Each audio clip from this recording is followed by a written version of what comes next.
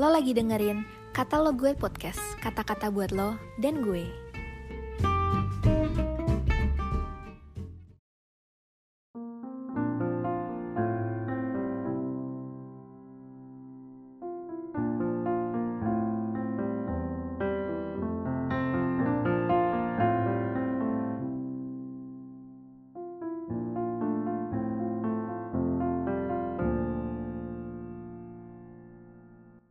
Shalom teman-teman, renungan hari ini, Senin 13 Februari 2023. Belajar takut akan Tuhan. Diambil dari Ulangan 31 ayat 10-13. Yuk kita baca bareng-bareng. Dan Musa memerintahkan kepada mereka demikian, pada akhir 7 tahun, pada waktu yang telah ditetapkan dalam tahun penghapusan hutang, yakni hari raya Pondok Daun.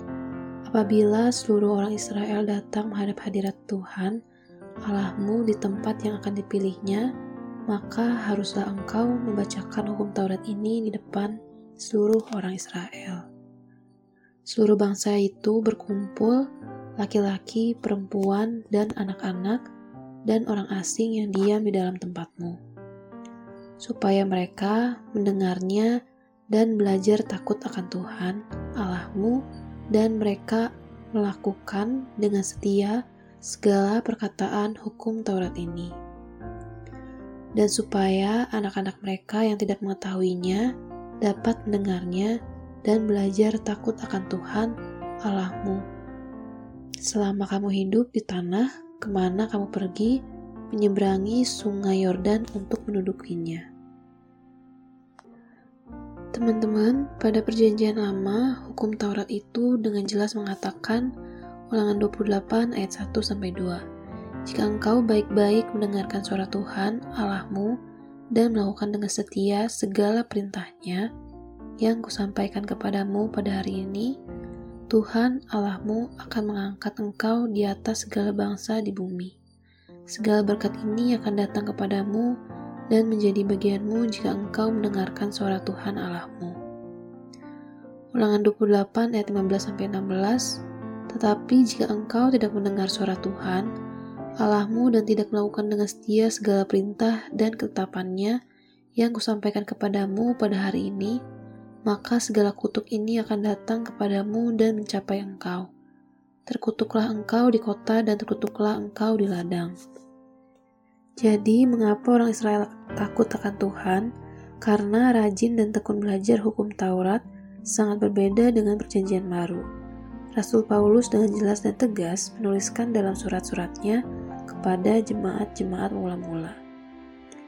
Pada Galatia 3 ayat 13-14 berbunyi, Kristus telah menebus kita dari kutuk hukum Taurat dengan jalan menjadi kutuk karena kita, sebab ada tertulis, terkutuklah orang yang digantung pada kayu salib. Yesus Kristus telah membuat ini supaya di dalam Dia berkat Abraham sampai kepada bangsa-bangsa lain, sehingga oleh iman kita menerima roh yang telah dijanjikan itu. Jadi jelaslah bahwa kita tidak lagi dikuasai oleh ketakutan, namun sebagai anak-anak kita diberi rasa hormat, segan, dan kagum kepada Bapa yang sangat baik, sangat setia pada janjinya. Yesus datang untuk menebus kita dari hukum Taurat, karena hukum Taurat merupakan usaha manusia, dan perbuatan-perbuatan manusia tidak menyelamatkan karena manusia hanya diselamatkan oleh iman. Oleh karena itu, mari bertekun membaca dan merenungkan ataupun mendengar firman Tuhan yang diajarkan sehingga kita banyak mengalami kebenaran firman. Jadi bahan renungan hari ini, mengapa ada banyak orang mengaku anak Tuhan tapi tidak memperlihatkan watak seorang Kristus. Segitu aja renungan hari ini. Have a nice day and God bless you.